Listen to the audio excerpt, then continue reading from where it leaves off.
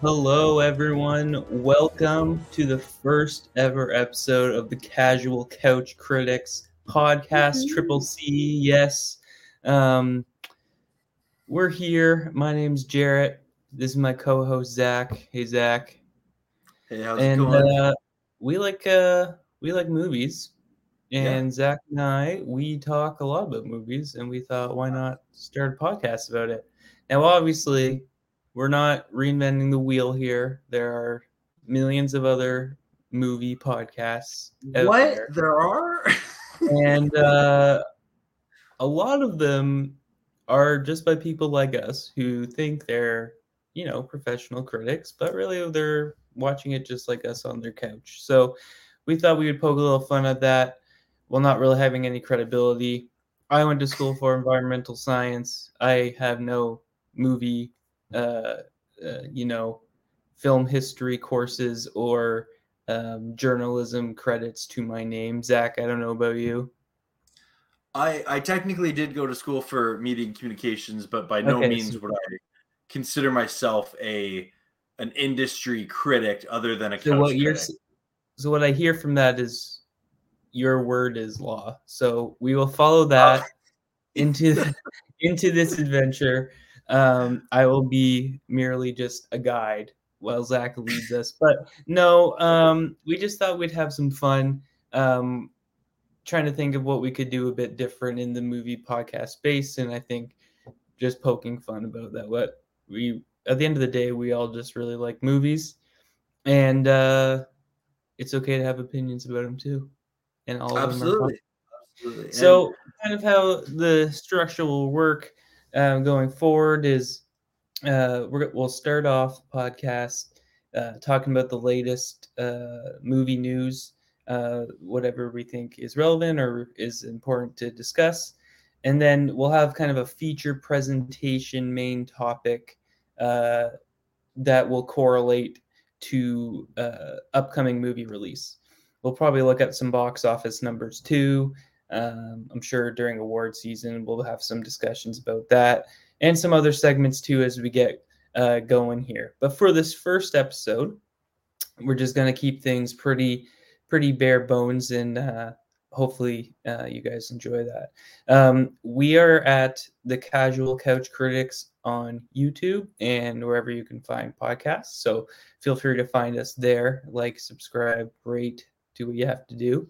um, Anything to add, Zach, before we dive into the first couch? I'll just say this to anyone who's watching and viewing. Thank you for tuning in. Jared and I are just best friends. We've been friends for many, many years. And this podcast is essentially, we used to just call each other like every week and talk about movies. We're pretty much taking those conversations and making that our a video chat and making it our podcast. So Yeah. really we'd pretty much be doing this anyway. We just have maybe more of a, do I want to say professionalism to it? No, I don't want to say that anyway, but it's going to be a lot of fun. So I'm excited to do this with you, man. Thanks for reaching out. And, the Casual Couch Critics has begun. Yeah, I mean, pull up your couch and hope you enjoy the ride with us. I thought would kind of call our movie news discussion, coming soon. Coming. When there used to be DVDs, that would always be the first thing that would come up before the actual main menu for selection, and that kind of is a good tie into our first topic here, which is the BikeRiders. So, the BikeRiders is a movie that was actually supposed to be released in the next couple weeks here, early December, Right. starring Austin Butler, J.D. Comer, Tom Hardy significantly, about a motorcycle club in the 1950s and just the different characters. Very Sons of Anarchy uh, vibes when I watching it. And 20th Century Fox, or Disney, who owns 20th Century Fox, uh, recently decided to just pull it completely. It having to do with the writers and actors strike and profitability being the main thing. And when we talk about coming soon and media, there's been a couple movies like this in the past couple months, and the BikeRiders actually, luckily, because of backlash and outcry, I believe they're selling this movie right now to other distributors. So it'll Interesting. probably be coming out some sort of platform or through another studio in the next year or two. But when it was supposed to come out next week, it's still a bit of a shame. And the other Wait, movies wait, that, wait. Wait, hold up. So I didn't realize they just totally yanked it all together. yeah, So like like they just took it off. if I had bought like pre-sale tickets for this, like they'll just get refunded. I guess it's not coming Wow. out. So Because I saw trailers for this movie. yeah, no, the trailers were like in the theaters too, in front of Yeah, movies, and yeah, it just was not on their list, I guess, which kind of goes to our media erasure problem that we're having at large. With, a couple of weeks ago before this podcast started, I think it was titled Coyote versus Acme, um, right. starring John Cena, kind of a Looney Tunes, uh, live action cartoon hybrid, sort of Space Jam style, Jessica Rabbit, all that stuff. And they have decided, that distributing company, to not promote it. Like they're not even going to release it. And I know about a year ago, the first major instance where this happened was the Batgirl movie. And Right. the interesting thing about all three of these films, the BikeRiders, Acme versus Coyote, and Batgirl, is that they're all completely finished. Like it's not like a Zack Snyder director's cut situation where, there was some production, issues, and it wasn't completely finished, so they'd have to go back. No, all these movies are done. And so what that means is, for the people, not, it doesn't really impact the big stars per se, but the cameramen, the set designers, all that stuff, they're not credited. They don't actually get to show that that's their work. And I think um, that's a it's a pretty big issue, and it's kind of weird to me that it is an issue, especially that we're living in the age of streaming that we are, where I don't think it should be too hard for things like that. What are your thoughts, Zach, on the kind of the media erasure and just wiping movies completely off release slates? Yeah, there's a couple of things that come to mind. The first thing that comes to mind is, and again, we're just two guys in a podcast here, but when each of these movies comes out, it's essentially the equivalent to like if you and I wanted to open a restaurant or a store of some kind, right? Like they're its own individual franchise. And so maybe when, before these movies are set to release and these big studios look at them and they're like, you know what, if we release this, we're going to lose money on it with distribution and advertising. And then also if they really don't believe in it, do they really want a negative PR cycle, which is something they have to think about when they're marketing their Yeah. films, right? And so I think those are kind of some factors involved with it. For this BikeRiders one, it is interesting that it was that close to coming out, and to be yanked like that. You wonder if there's that was more of a strategic thing by Disney and 20th Century Fox to think, hey, you know what, we maybe they actually do believe in this movie, but they don't necessarily want to spend that money in this season because they've had a bunch of flops this year, right? It's not been a good Totally. year for Disney at the box office.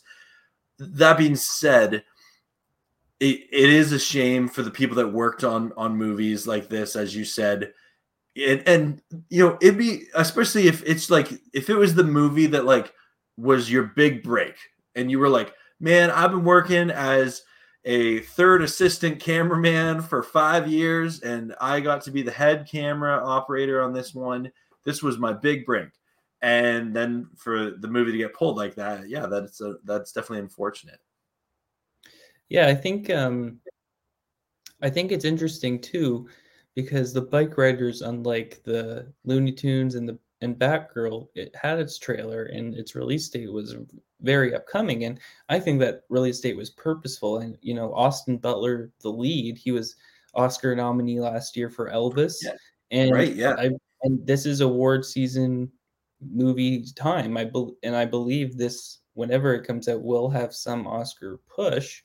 Whether it's Oscar bait or not, I mean, it remains to be seen if it's actually a good movie, but the trailer seemed entertaining enough. So it's a bit surprising when a company drops something like this, where, there would have been some award buzz going into the new year for sure. And I think it also links to another media erasure problem. I saw like Best Buy is officially stopping sales of physical media, Yeah. and that's the other thing to think about when it comes to these movies is, again, in the age of streaming service and stuff. I don't know why you couldn't just put that movie up, but these movies wouldn't even be able to be released on like a Blu-ray or DVD to be sold to the public. Like, essentially it's just stored and kept away. And I know Yeah. there's been some shows, like the Willow show, it didn't do well on Disney, and so they actually pulled it. And some of the younger actors, to your point, who that was their big break, was like, well, I can't obtain this, I can't show it to Yeah. anyone. And so, the loss of physical media, while people have been buying less of it, I think availability is still important. So I'm not really sure the solution to that problem. I know that's not why we're here or created this podcast for our first topic. It's pretty philosophical and pay grade way higher than ours, but I think it's becoming an issue that I hope doesn't continue, and that studios find a way to compromise rather than removing it altogether. Well, and like you almost hope, and this is again totally a fabricated idea of thin air. Like you almost wish there was a streaming service that was like the trash streaming service that's like free or whatever. And like if you have a completed movie that you don't believe in as a studio, it goes to this streaming Yeah. service, and like anyone can watch it and critique it, make fun of it or whatever. But yeah, you definitely you don't like seeing something that a studio spent millions of dollars, potentially hundreds of millions of dollars on, Yeah.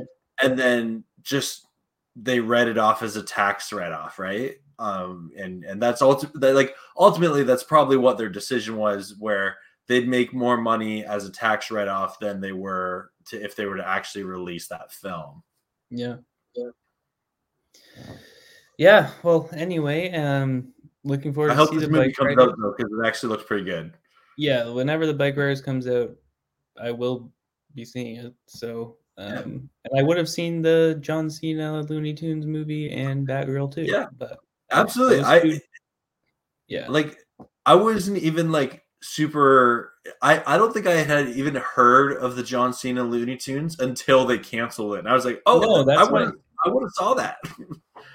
Yeah, so I thought it too at first. To your point that, oh, they must have not even started filming this. He must have signed on, and then, scheduling conflict, or it was fully done from what Done, I've yeah. read. So it's crazy. But yeah, I And would think of watch it all three of those. like just, and I know we're gonna move on to our next subject here, but just think of it. If you're an actor or a crew member or a director, probably between 6 and 9 months of your life, you gave up, Yeah. you put in a lot of hours into making this, and then just to see it kind of shut down like that's got to be discouraging. Yeah, and like we talked about before, it's not a situation like the Zack Snyder cut, right? Where it's just sitting in a room somewhere that they have access to. It's like it's out of these people's control, unfortunately. Mhm. Actually, who worked on the film? It's in the studio executives' hands. So anyway, good first topic for our podcast, I think. Absolutely. Um, all right. Now, the second topic, you know, we're not going to shy away from main franchises. We know plenty of movie podcasts are devoted to the main franchises, and we would be silly to lie to you and say we do not like big franchise movies. Um, Yeah. and it would be silly to say we don't love Dave Filoni. Zach, Oh Dave yeah. Filoni, promoted at Lucasfilm to chief creative officer.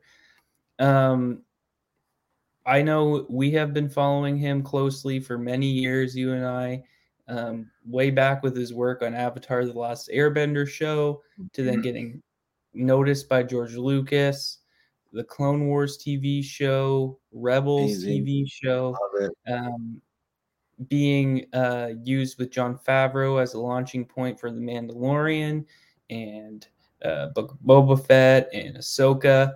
Um, and this is a long time coming, I think, this promotion.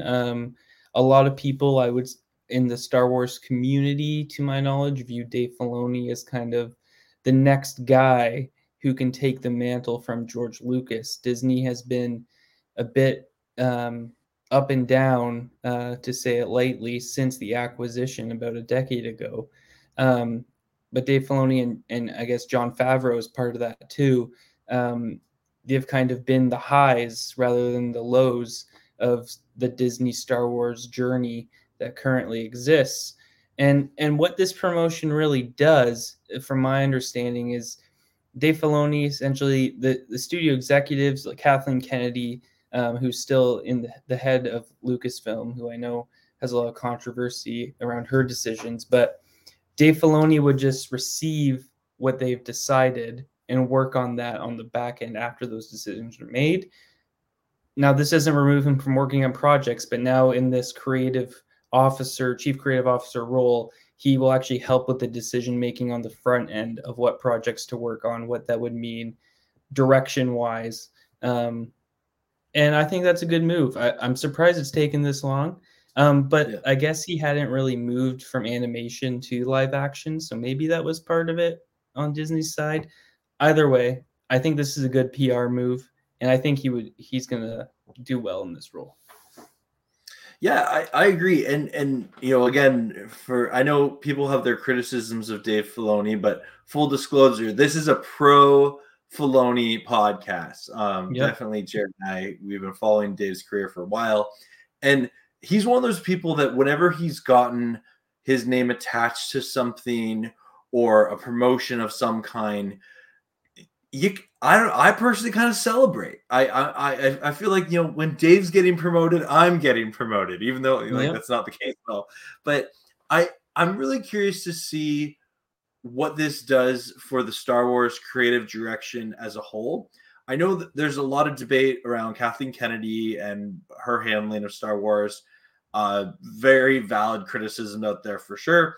But in regards to the creative aspect of Lucasfilm over the past couple of years, you can't deny the ball has been dropped so many times because we've heard about these projects being announced and then just canceled, Mm-hmm. or creative differences, or anything along those lines, right? And I think for Lucasfilm to really continue to be a juggernaut in the IP space, in the movie industry, they need to get Star Wars fans excited about Star Wars again, right? Yes, you got to continue to seek new fans, absolutely. But there is something about honoring your fan base that has stuck with a franchise for a long time. And Dave Filoni, I think he gets that. Like when you see interviews, you see a man who, yes, he's a talented creative artist, but he also is a fan of the franchise. And I think just in terms of continuity, I think Star Wars is going to improve a lot under with this promotion. And the one thing I'll say this about Dave Filoni: anytime you see him in an interview, he comes across as someone who is willing to learn, someone who is a collaborator. He's not a dictator in a creative room, and that's something I appreciate about him. And I think he's making that transition from animation to live action. He's got a couple of opportunities with the Mandalorian, and Ahsoka and things like that, and we'll see how that finishes up. But I'm really happy for Dave Filoni. I think this is a well-deserved promotion, and I know that he's well aware of the pressure and the honor it is to get to handle an IP like Star Wars. Yeah, I think you made a good point there about continuity. Since the rise of Skywalker, already 4 years old. Wow. There hasn't been any movies. Yeah. And there's a reason for that. One, Disney received a lot of backlash for the handling of that trilogy, um, and they haven't really made a direction. They said, okay, let's go in the TV space, and they asked Filoni and Jon Favreau, right, to connect these shows to the sequel trilogy on the back end of things. And for continuity to take place, I think you need to have a direction to go, and that's been the main cry, I think, from a lot of fans of this IP is, where are we going? You know, Yeah. like, how does this all link up? Or not even with the Skywalker timeline, like, you know, post Rise of Skywalker, are we going anywhere? Are we going back? You know, there's been Old Republic projects canceled. Like, just tell us a path we're going on, and that there's a plan laid out. And I think if his work on the Clone Wars specifically is any indication, segmented episodes, but with a storyline throughout the middle of that whole show, that Dave Filoni has a plan, and when he has time to create it. And I think this is a good step, and I think I'm okay waiting a few more years without a Star Wars movie. I think if with this role, I think the next one's got to be right from Disney. I think Disney knows that. I feel like they're very aware of the pressure that is now on them for whatever that next movie is going to be. And there is going to be a next movie. Some Star Wars fans might not like that. The reality is they paid $4 billion for this intellectual property. There's going to be more. Which they've made back. They've made it Which back. they've made back. Yeah. But it's more of a reputation thing at this point, which I think is why it's taken this long for a movie to come out, why those projects that you mentioned have been canceled. And, you know, I think I'm okay waiting a few more years if they get it right. And so, yeah. I would love to, at some point in my adult life, come out of a Star Wars movie again that I saw for the first time and just be like, that was awesome, right? And like, I think I totally agree with you that if they could take the time, plan out a trilogy, plan out a legit trilogy, because you know all the criticisms of the sequel trilogy, I think the number one is that they did not have a plan. That between the Force Awakens, the Last Jedi, and the Rise of Skywalker, like it's a hot mess at best. And Yep. if they truly planned out an epic trilogy, and I would say Dave Filoni is one of the few people that I would trust with a Star Wars trilogy being involved from like a story, you know, level. I would love it, and I think that they could really, you know, I think they could bank at the box office again.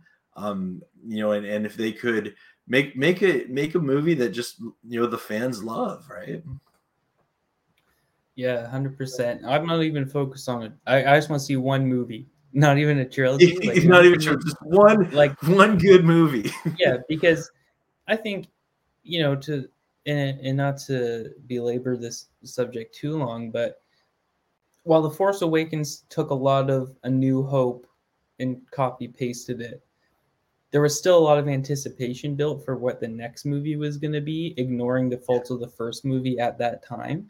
I think we Yeah. just need a complete story, you know, Yeah. within it that can be itself. Yeah. Just like the original trilogy, the prequels kind of were dependent on one another a little bit more, but definitely not as much as the sequel trilogy leaning into each other to try to hide the faults, which didn't work. But Yeah. I totally agree with what you're saying there. Okay, next up on our coming soon announcement. I know this one, Zach, you are extremely hyped for, as if the Star Wars one couldn't hype you enough. The Karate Kid multiverse is here. I didn't know if I'd ever say that in my life, but we're saying it.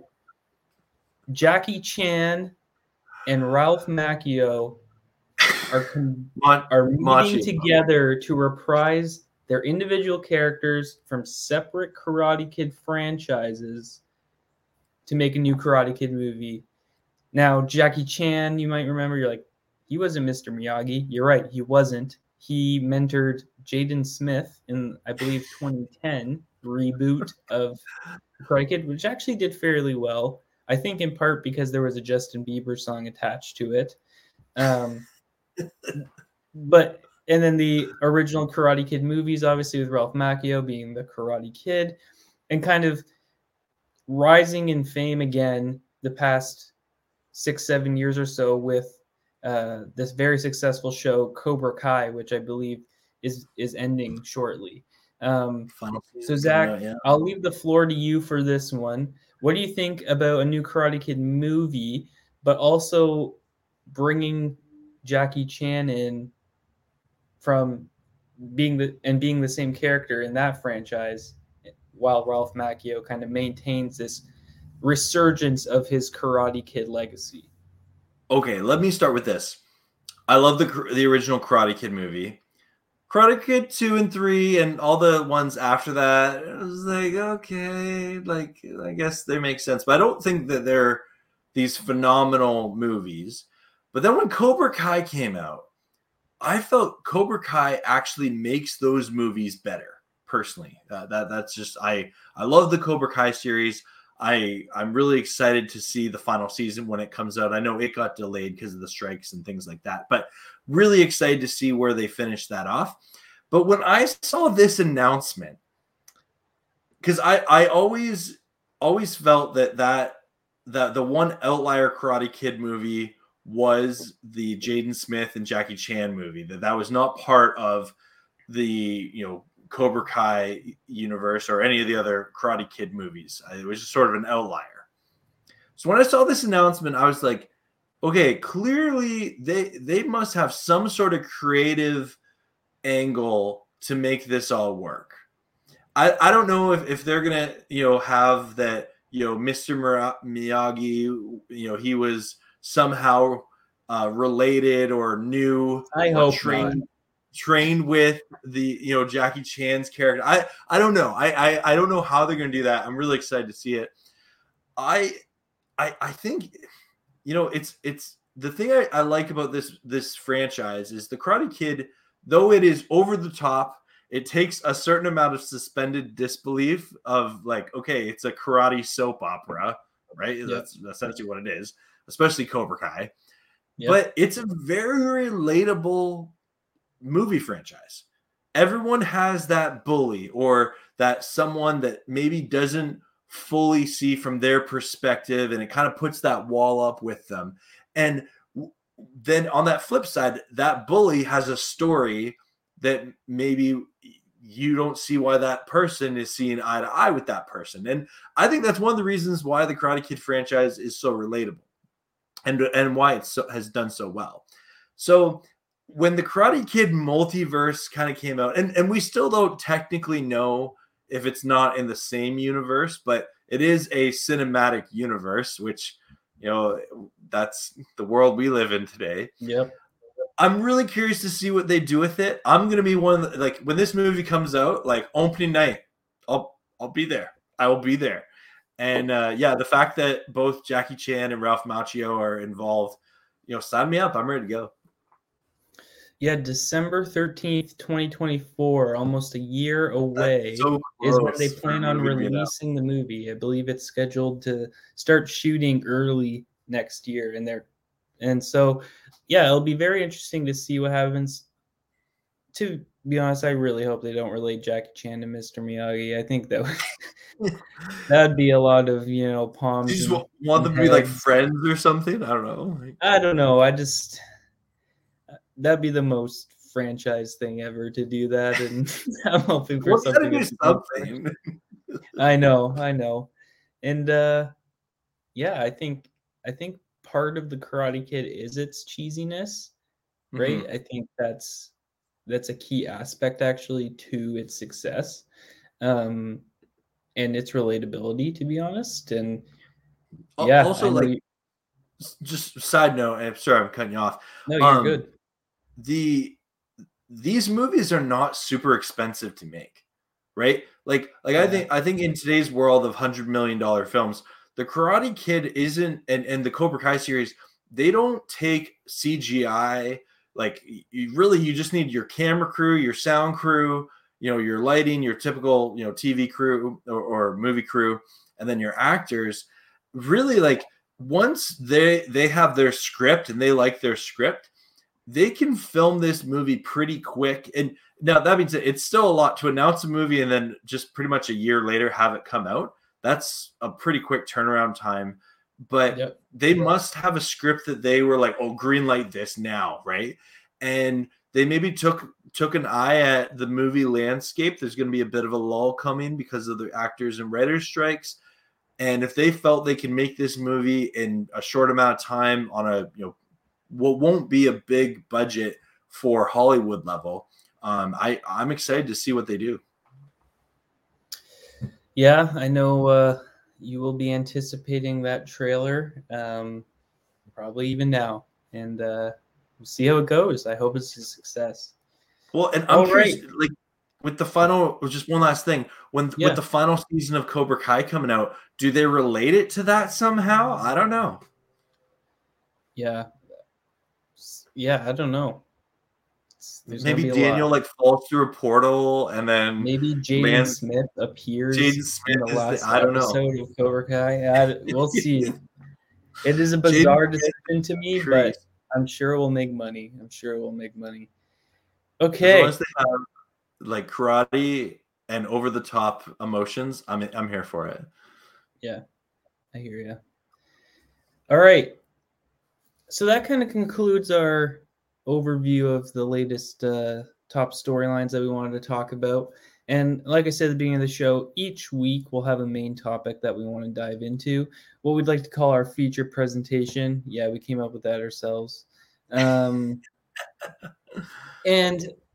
I thought it would be good. And again, we're not going to be a franchise heavy focused podcast. We like all movies, but the most recent movie at the time of this recording and the most successful one right now happens to be The Hunger Games: Ballad of Snakes and Songbirds, I believe is the title. It's quite a lengthy one.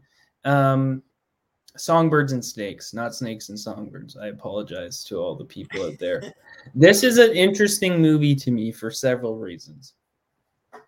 One, it's a sequel to, or rather a prequel to a franchise that concluded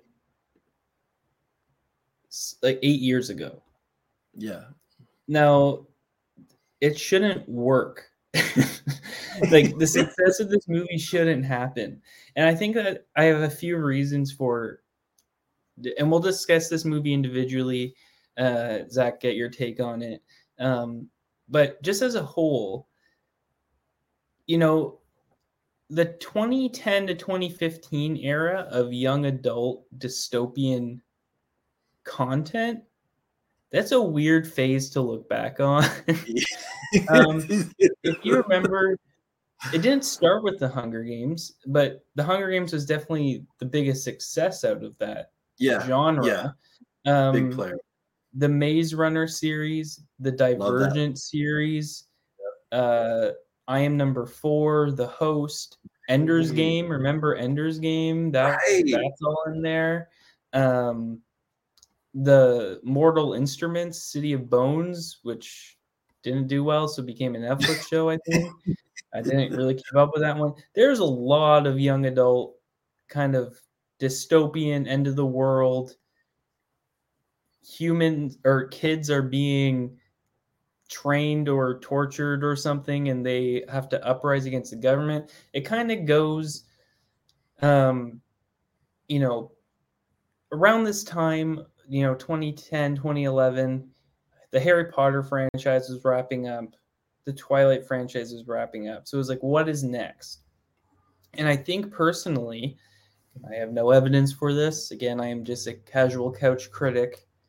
But the rise in more postmodern thinking of individualism, of millennials, taking control of their individuality.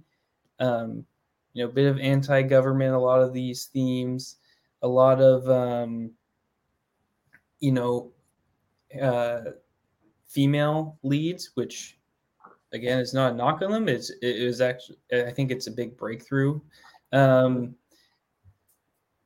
they all kind of felt the same. Yeah. Like every one of these, not just the Hunger Games franchise, but all these dystopian teen movies, and they kind of came and went. And I think that's kind of because Marvel hadn't quite, it was building, but that's early Marvel's 2010, Yeah. 2011. It And wasn't peak MCU. Yeah. yeah, it wasn't peak MCU, it wasn't peak franchise, to be Yeah. honest. This was kind of the start of the franchise era, Mhm. and in a lot of ways. And the Hunger Games was definitely the most successful out of that. 4 movies. Um, and then along comes this prequel,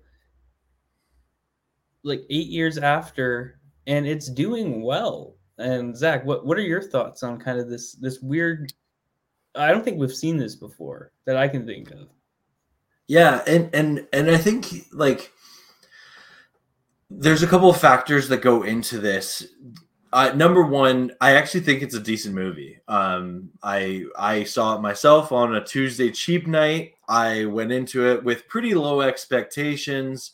For me, I enjoyed the Hunger Game movies, but for me, they were one time watches. Like I I wouldn't say like the original Star Wars trilogy. I've seen countless times.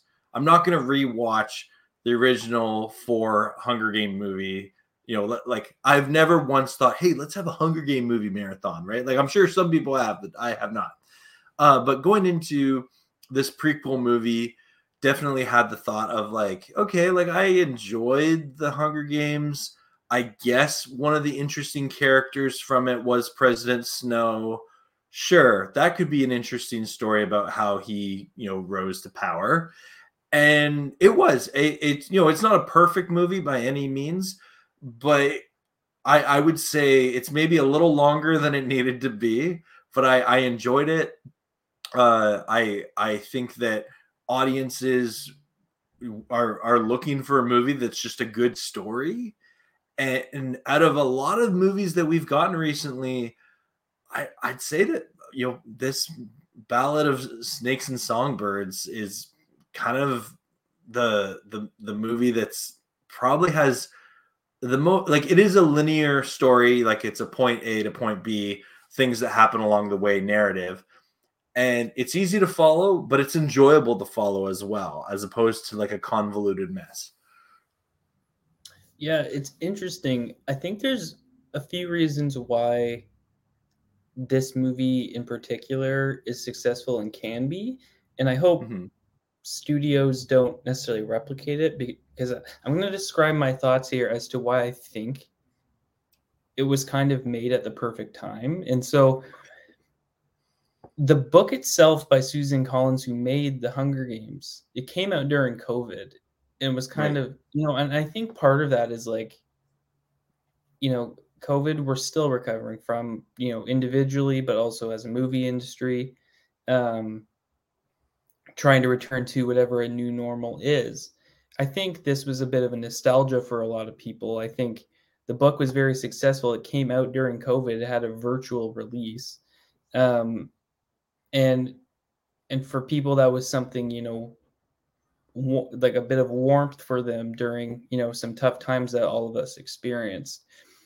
It being greenlit and then creating this movie, it's very surprising, but I think, in a post-COVID world, as we're trying to return to normal, I think people might be going to the theater to see an old franchise that, and yeah, I mean, 8 years isn't that old in terms of time as a whole, but as a prequel to a series that's kind of out of public mind, um, I think it was written and it got greenlit at a good time where, we're still seeking movies. The movie industry as a whole is still recovering from COVID. I mean, we have a bunch of movie delays that are happening even now that are going to impact, in addition to the writers and actors strike, that are going to be pushed for years and years. It's going to take probably 3 or 4 years if for all these movie schedules to be on track. But I think it came out at a good time for people, both the book and the movie. Now, I'm also surprised on its success a little bit because its lead actors, like Tom Blythe, this is his breakout role, essentially. He's Yeah, had some supporting roles in some he's movies and good. TV shows. But so it's this actor that a lot of people haven't necessarily heard of.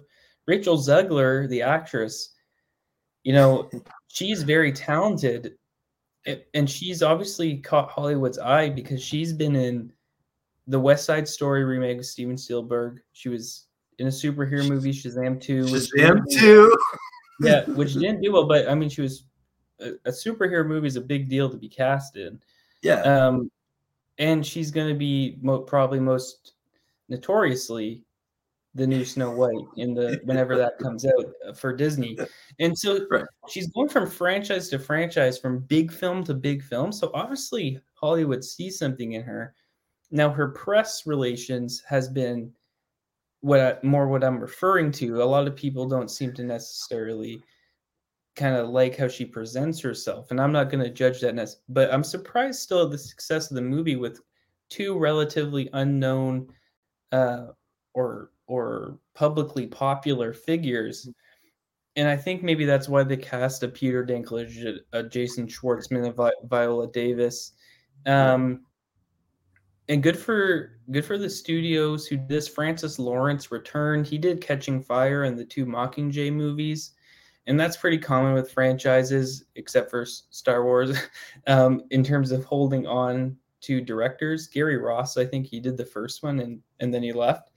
But having someone who knows that world, returning to be able to direct, and Suzanne Collins, the author, she actually got her start writing in children's shows. So she knows how to adapt a screenplay. And I think that also lends to why it's potentially the most popular and most successful of the dystopian teen era franchises. I think all of that works for this movie. I don't know if we'll ever see something like it ever again. But yeah, wow. Definitely unprecedented right now. Yeah, and I'll maybe just push back a little on, you don't want this to become like a trend in Hollywood. And I think I'm okay with it as long as there's a good story there, right? As long as there is, the narrative there. If it's just, to cash in on a popular franchise, which I'll be honest, when I first heard about this movie, that's what I thought, oh, like, oh, that's just a cash grab, right? Yeah. And and that's definitely been done before with prequel movies Totally. and things like that. Like, but I think something about this movie that also is important to take account is it's coming out in a season where a lot of its competitions, like the Yep. Marvels, is not doing well. Trolls, is it called World Tour? No, I forget what it's called, the band or something. I don't know. The new Trolls movie, it's like it has a specific audience that would be different than this movie in particular. So I think that those external circumstances, not having a lot of competition, combined with it actually being a pretty like fun time, like a good experience. Like, I left the movie theater thinking about the movie. I left it, I called you right after I saw it, and I was just like, I'm still processing it. There's a lot to like about the movie. There's criticisms as well. Again, I still think that very long delayed third act was could have edited that a lot differently, but I enjoyed it. I would go. I wouldn't go see this again alone, but if my friend called me up and was like, "Hey, I'm going to go see this movie. Do you want to come?" I would say yes. Yeah, I agree. I agree with you. I think it came out at the perfect time, the absolute perfect time. All the circumstances leading up to it, I think, like the stars aligned for this to be a success. And do you know what's it at right now in the box office? So it's made 162 million, which for first 2 weeks is pretty good. Now its budget was about 100 million. Okay, so it probably needs 300 mil to break even at least. Probably. The thing is, Yeah. right now with box office is it's hard to judge where the trend is going right now based on Yeah. streaming numbers and And cinema performance isn't necessarily as it used to be, yeah, So and I actually think this movie could do quite well when it does go to digital, because it has yep, had some success in the box office, right? yep, 100%. Zach, I'm curious. Like you mentioned a bit, you weren't necessarily a big fan of like one time watch, but you'd watch it again if you had to. This franchise as a whole, um, does the Ballad of Songbirds and Snakes, is that number one for you? Is that recency bias? Like, Ooh, does it that's a really hold? good question. As a prequel, is it good because it's a prequel, or like in the franchise, like a lot of people are saying, this movie stands on its own 2 feet. Obviously, it's part Yeah. of the greater universe, but I guess where would you put it now that we're revisiting this universe again? That's a really good question. I haven't thought about that till this moment. So essentially, if I'm ranking all 5 Hunger Game movies, I definitely for me, Catching Fire Part 2 is the lowest for me personally. Mockingjay Part Two. Oh, sorry, Yeah, yeah. Mockingjay. Yeah, Mockingjay Part 2. Then I would probably put Catching Fire, Mockingjay Part 1 at 3. 2, you know what? I'm not I out of the whole thing, I am going to say the original Hunger Games, just because I'm really into world building, and I thought the first movie did a pretty good job of world building this world. I'm still keeping it at number one, the original first movie, but I'm comfortable putting this Ballad of Snakes and Songbirds here at number 2 in this franchise for sure. Yeah, and again, that's pretty impressive nonetheless for a Yeah, movie coming out definitely. 8 years Yeah. after the If the anyone's last watching one. this, let us know your rankings in the comments below. I'd love to know if you Yeah, agree or disagree for with me. sure. Um, yeah, curious if this is officially the end, but I guess if the author keeps making good stories, like you said, perhaps there's more to explore here.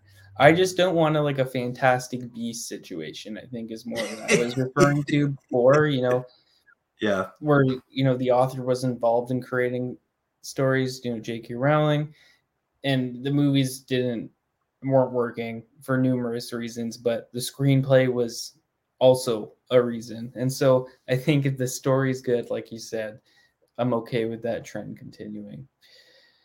Any last thoughts on kind of this movie in particular or the franchise as a whole? so we know that studios, when a movie is profitable, often they're like, okay, how can we keep making money off this? And you wonder, does the conversation happen of, hey, like, do you want to write more books or hire another author to write more books so that we could do a sequel trilogy or something to it, right? And I could see a story being there. I think that Pan Am is an interesting enough world that people would want to go back to it, check in. How is Cadmus doing? And it would be interesting. It would be really interesting to see if they go back to it. I don't know if we see that in the near future, but it would not shock me. If this movie is profitable and there's especially if it has really solid streaming numbers, if a studio was like, hey, we get us some more Hunger Games movies, I can see that happen. Yeah, I think a sequel is an interesting discussion because Jennifer Lawrence's Hunger Games was obviously the platform that elevated her career into what it is today, being one of the most successful actresses in Hollywood. But she's also worked hard to distance herself from franchises. Yeah. Obviously being part of X-Men 2. So we'll see where they go. In your eyes, do you think they could do more with the Snow character if they wanted a new prequel series with this kind of new cast? I think it'd be a stretch. It would be a huge stretch. Not that they can't do anything with it, but like, what are you gonna do? Are you gonna try? So like at the end of the movie, he rises to power as the game master, and like, sorry, spoiler alert. But like, what are you gonna do? Are you gonna have like his attempt, like people who attempt to overthrow him, and he takes the capital forces and just shows his power or something? So I guess there could potentially be a story there, but in my mind, it would be a stretch. Just I think, you know what? I said this to my friend who also saw the movie. I said, I wish I would have seen this movie before seeing the Hunger Games. Hmm. And I've often thought that about even Star Wars. Like, I wish I would have seen, like I know that's not the way it worked out, but like I wish I would have seen the prequel trilogy that led into the original trilogy. And I would have loved to have that narrative, because like even in this movie, there's not a lot of stakes for the Snow character, because he becomes President Snow. Yeah. And so yeah, it would be interesting to me if this movie became, if they did more movies that were in between the first Hunger Game movie and this one. Yeah, it's a good point. And I think that just goes back to what I was saying about, if it's going to be done, do it right. I think the stars all aligned for this one, and happy that's being successful rather, and that people are having a good time with it. It's always fun to revisit franchises that you kind of thought were done, and something fresh kind of comes along to revitalize it. I know, for talking for franchises, like Rogue One was a big one, right? Yeah. Of recent, even the newer Star Trek movies and X-Men First Class, like there's just fresh spins on popular IPs that haven't been touched in a while, and yeah, this one's been pretty good. All right, well, any final thoughts before we end the first couch podcast? Jared, this was a blast. It says we've been doing this for 52-ish minutes, and wow, it did not feel like that. That flew by. That was a lot of fun. I hope people enjoy this. I know some of you that are watching, maybe you subscribe to my YouTube channel where I talk about the LA Rams. Thanks for coming on over, giving this podcast a chance. And yeah, thanks everyone for watching. Feel free to like and subscribe. And let us know in the comments if there's a movie from your past or the future that you want us to talk about on the next episode. We'd love to hear from you. Yeah, I completely concur. And like we said before, should be available on other podcasting wherever you get your podcasts. And yeah, thanks for rolling with us and being with us for the very first episode as we kind of fine tune things, what we want out of this. It was a lot of fun. And we'll see you on the next episode. All right. See ya.